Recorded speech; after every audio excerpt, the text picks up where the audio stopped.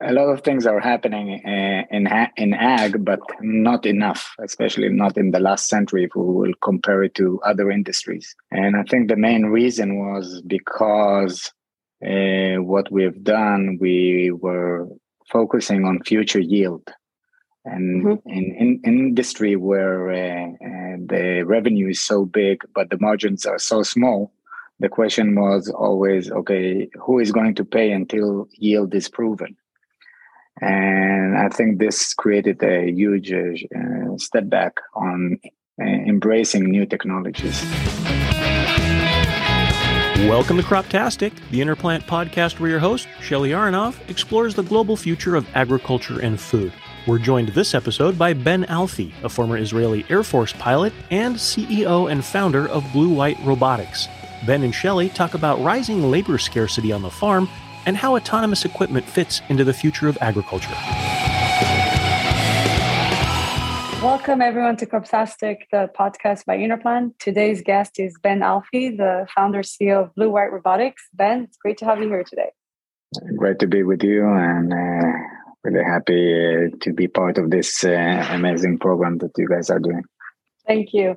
For our audience, Ben is also an Israeli, so today we can speak more boldly than we usually speak, I think, right? Well, I find that in agriculture, most of the people, their heart and their speech is the same. So I hope it will be aligned with everybody. But yes, usually politically correct is not. It's not a good part of our side. It's not a good side of it. It's not our strong suit. Yeah. Well, Ben, to get started, can you walk us through your background, your really interesting career, and what you're doing today at a high level? Sure, Shelley. I was 25 years in the Air Force, served for quite a while until 2017. Pilot, right? Flying F-16s, and also during that time, not only that, but also being in charge of all the unmanned system programs in the Israeli Air Force for the last 10 years of my service. It was a great experience because during that time I managed to see disruption in autonomous capabilities, some things that we don't see in other places quite a lot. And a lot of people are talking about this. What does it mean, disruption? So this is where I came from a place that gives you a vast percentage of the operation is on unmanned systems. And instead of investing $3 million on people like me, for takeoff and landing and doing all the mistakes to create capabilities on autonomous vehicles. That was something huge. And when I finished my service, I've asked myself, okay, what should I do with this tool bag and experience? And my goal was to create impact on the civilian market through autonomy worldwide. And we've opened together with another two of my friends from the past, Blue White. And today Blue White is 140 people 5 years after. So we really enjoy what we're doing. You know, I don't hear often people referring to it as civilian industry. I love it. One quick question out of curiosity and before we get into ag, but when you're saying that the aircrafts are now unmanned, is that like actual big airplanes too, or is it just the small drone-like, or how far are we in that? The ballpark is anything between 2 pounds to 6 tons. This is the area that you will see most of the operation in these type of vehicles will be unmanned. Still, there are cargo aircrafts and fighter aircrafts that you'll see most of the aircrafts on that side. They will be manned still. Right. The fighter is going to be the hardest, I would guess, no? I think it's a matter of a decision. But technology-wise, we are already there as a world. And I guess we'll see more and more of that's happening. There's no reason to risk people, and you get better decision in where the coffee is really near you instead of in a condensed cabin. Yeah, that makes a ton of sense. So let's dive into, can you tell us more about Blue White and what's your mission, what you're working on?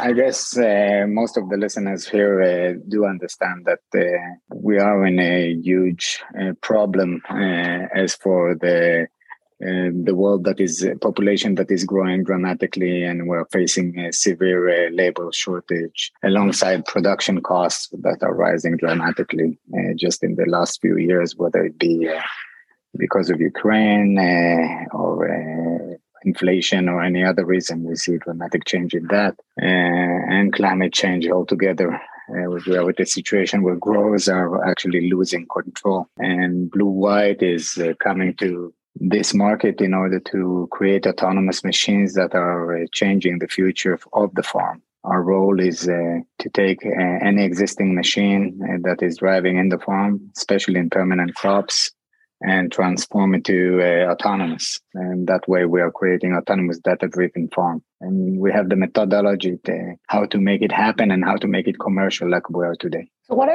is it all about labor shortages, or is it beyond that? How do you envision, maybe tell us what crops you're working on and what crops you're interested in, and then how do you envision the system working in the future when it's autonomous and beyond just the fact that there's not people in the driving, but what else can you do because we can just do this autonomously?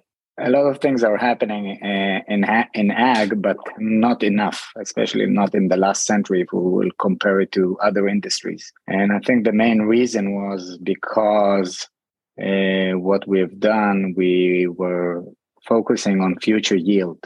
And in industry where the revenue is so big, but the margins are so small, the question was always, okay, who is going to pay until yield is proven? And I think this created a huge step back on embracing new technologies. What Blue White is offering and what we went on the production cost, meaning not just labor, but we take three key elements on the production cost that you want to show against them return on investment as soon as possible. It's labor, it's the inputs, and the amount of vehicles that are needed to make the job done. If we can reduce all three of them from day one, like we are doing, and you can show return on investment early, and the key decision for a grower whether to embrace this technology or not is not as hard as creating a lot of investment for maybe yes or no future yield.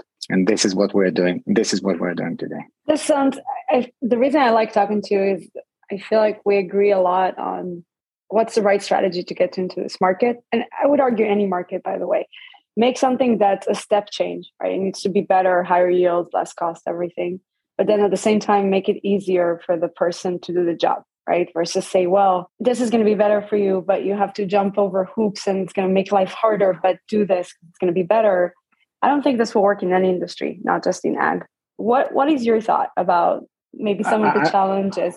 I'm totally with you, and we've seen it. I talked where I came from, and we've seen what made a disruption, and it's actually the same trick pony on three areas. One is maximize the assets that you already have. People have invested, growers have invested so much money on creating their fleets, especially in permanent crop where we're working, whether it be vineyards or citrus or stone fruit orchards, where you have a lot of vehicles running 24/7, almost 12 months a year. And the production cost over there per acre is huge. So what we have done, we took three main ideas that enables this change. One is to maximize your existing assets, meaning you don't need to buy a new vehicle in order to move to transform to a 21st century operation.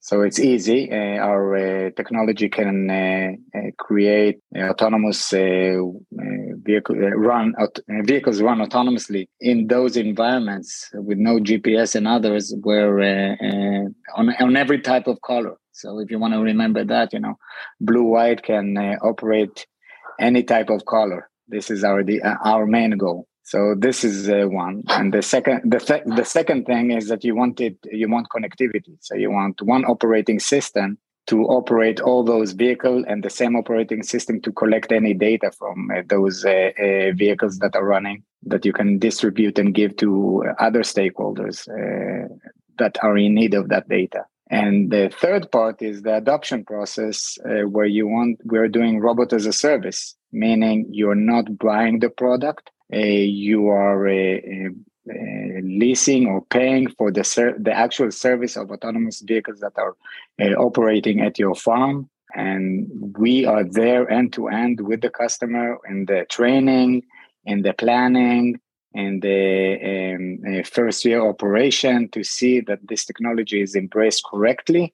And then we step back if the grower wants, and if not, we will keep on being there to operate it if needed. Bottom line today, we see our farm operators are young boys and girls from the age of 18 till 70, huge diversity, men and women, disabled, whatever. It's quite easy to operate. All the safety is on the technology that we embraced inside. What is the percentage of farmers that want to step back, and which one, or what percentage want you to continue to operate for them? I believe that at the end of the day, everybody wants to operate all the vehicles alone, and they want to have maximum control in this area. The only difference is the only difference is how long is the transition period. Some people, it takes them a few months, and some it might take a year or two. Let me ask you something. You're obviously in a world of some 800-pound gorillas, and honestly, in ag, everyone's in a world of some of those. But in your case, Deere, Case, AGCO, how do you think about the large players, the incumbents, and how do you think about operating alongside them, working with them, competing with them? I believe that we're not competing. We are creating the ability to make this transformation. We bring three main key values to the market. One is the experience and the ability on the technology side to create autonomous capabilities in permanent crops. And mind you, it's totally different technology than in raw crops, where it's open fields, and the ability not just to operate the vehicles, but also make sure that the job is done, meaning multi-vehicle and multi-implements and multi-type of crops. So this is one, the technology. Second is dealing with aftermarket. This is a huge thing. We as an ecosystem, we do understand that transforming legacy and existing vehicles is something that is here to stay for at least a decade or two. And this is the second thing. And the last thing is embracing service models. Just like in other areas where everybody is doing it as a service, in agriculture, we hardly ever have it. Most of the people are buying product, and then it just becomes obsolete when you're dealing with autonomous vehicles. You need to create new capabilities, new jobs, new implements, new technology, new hardware, and you don't want to nickel and dime the customer. So working with those giants, which are critical to the market, I think is we see ourselves as enablers. And we're talking about values. Our values are of fellowship, love of the land, and innovation. And fellowship means that we need to create a win-win situation for everybody. ROI for the customers, making sure that we can implement new technologies as fast as possible and not just in 2027 or 2030. The problem is now. And to make sure that also us and our investors, everybody is earning money from our side on the unit economics. So it's a win-win. Only win-win? No one's losing? I believe in win-win. I think the world is changing. There is no reason to have pilots. There is no reason to have tractor drivers that are doing these dangerous and fatigued jobs. We need to transform to a world of robot operators. We need to help the world to make agriculture sexy again, to bring people to come back to the field, and to see what an amazing things we can do. And at the end of the day, bring food to our people. Yeah, I think sometimes we get pushback in the Valley. I'm like, but you're taking away jobs. And I can't even ask the question. I'm just going to prime it up for you. Obviously, there's always a lack of labor. How bad is it really to even get enough labor for farming? As you said, we are Israelis, especially myself, I don't behave so nice. So during COVID, I was really traveling alone in all kind of aircrafts and coming to the Bay Area, and also coming to wandering between Bakersfield and Sacramento and seeing what's happening over there. And it was us and the grower and the farm manager, and about half of the people weren't there. And also following COVID, we still see that the need is something like for 50% more of the available personnel. And not only that, it's also how hard is it to train a tractor driver to do the job correctly. I don't know. I have 18 years old boy and 21-year-old girl. If I am asking them to do an 8 hours shift, 4 o'clock in the morning, and to make sure they're driving 2 miles per hour on a tractor, this is something that is very hard for anyone that is post 50 years old and used to do that thing. We're not doing that thing, and we're not capable. So the situation today is, other than trying to do more with less, with the amount of people, we also bringing new spirit to the farms. We have workers coming from the Bay Area to Fresno. We have workers who came to Fresno from LA and also from Seattle, because there is something new, there is something great that is happening, and you can do it in the open field and not in a closed house. So. It's again, it's a win-win that I'm looking for on that part.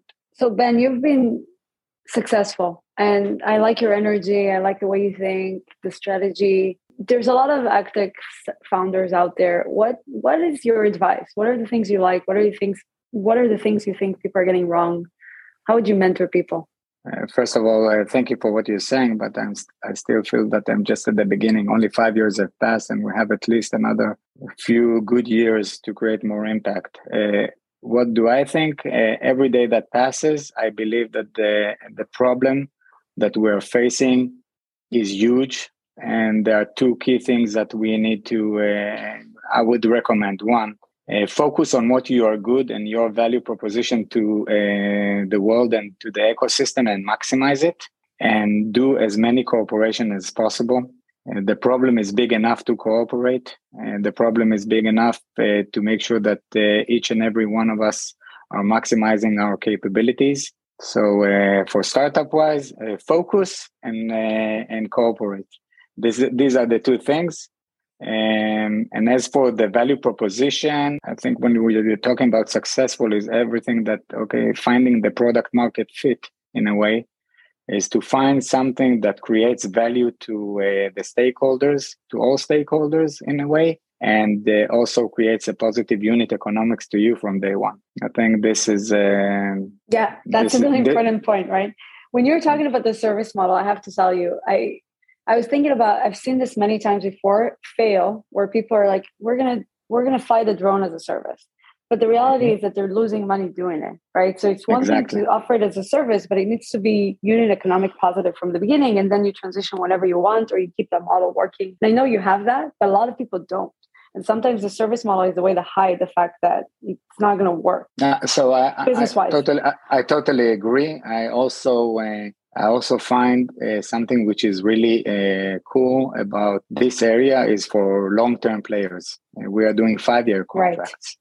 5-year contracts, meaning both sides understand that we are investing a lot of effort, never mind money, a lot of effort to move to a certain, to embrace a certain technology or a certain capability, or to transform to what we call 21st century data-driven farm. So once you have this 5-year contract, and again, if you behave, if something is, nobody behaves nice, we will not keep that. But if we are, and we do understand, we are setting expectation, we have a joint roadmap of how to increase those capabilities, then I can also address the unit economics correctly from day one. And the others, and the grower can address the return on investment from the other side. We show, 30%, 35% from day one, and up to 85% at the full capacity of what does it mean to have an autonomous farm in your farm. And same goes with our unit economics. This is the only thing that can make it really happen. I think the world has learned enough from models that they just don't make sense. The 2010 sense. Crop of startups out there. That just don't make sense in a way. So that's about it. And it's interesting that you say that you have the 5-year contract, because that to me seems like the SaaS dream, right? The whole SaaS model is lock them into for as long as possible. And it's hard to do with proper SaaS because there's so many opportunities and there's so many products available. But if you look at farmers, when they're committed, it's for a long time, and they farm for a very long time, right? So you have the perfect storm of a long engagement. I love this ecosystem for that reason. There is openness. There is the ability to show, most of the discussion today is, it is what it is. You cannot create a revolution that nothing has happened as for the way we operate farms for the last 150 years. Take plus minus 30 years, and imagine that you can change it in 1 year. It just doesn't happen. It just doesn't happen. And what you need people that you can trust on both sides, or even 4 sides of the map, in order to make it happen. And where if you have transparency and you can talk about it, and you can show what is achievable today and what will be achievable in 2 years. I don't know. We're doing, for example, spray. We do autonomous spray, mow, and herbicide today. And our roadmap shows that we'll do also autonomous harvesting in something like 18 to 24 months. Okay. If someone wants, everything today, it's just, and somebody promises everything today, it will, it's just creating a lot of disadvantage on that side. I agree. You want your killer app, and then you can make as many of them as you want over time. Before we wrap up, I wanted to ask you, so you spend a lot of time at the Army, and it's funny when people ask me about my background, I spent 2 years at the Army, as most Israelis do, women. And I don't talk about it often, but I think a lot of my leadership style actually came from the Army. A lot of interesting things that I've taken with me that helped me become a better CEO. What did you take from your time at the Army? How has it impacted the way you run your company, the way you manage your team? I think the main 3 things that I took is have a vision and work to a vision, and have this always as your compass. Where do you want to go, and what is the end game of all this story, and how does that story ends? This is 1. 2, make sure that you have very accurate values that are your core values, and it doesn't matter what happens, you're not willing to sabotage or do anything that is against your values. And these are 2 main things on that part. And the last thing is trust. Just be as open as possible. Believe in yourself. Believe in that you are doing the maximum to create value to everybody. Other than that is, if you have a good team and you have the good spirit, the good values, all the other things will be solved. The ability to deal with any obstacle, every challenge, every setback, or success, both success and the challenges, you need to deal in the correct way, and deal with it in a way that at the end of the day, nobody is, we need to bring everybody home at the end of the day. And this is how I'm looking at it. It's a lot of it's a lot of responsibility. And only when I have these guidelines, I know that for sure I will achieve it. Yeah. I mean, honestly, that's one of the things that I do think we get from the Army that I love, which is this concept of responsibility. Sticking around until the end, understanding that whatever it is you built is your responsibility. And if it goes badly, that's also your responsibility, right? To take care of people. I think this is one of the most compelling things I see with a lot of Israeli entrepreneurs. Well, Ben, thank you so much for being here today. This has been great. Really appreciate you coming and spending some time with us. It's been a pleasure, Shelley. And I think that what you're doing also personally, and also through these podcasts, what you're doing, and having the ability to share with everybody as much as possible. So we will bring food to our table. I think it's amazing. So thank you very much for that.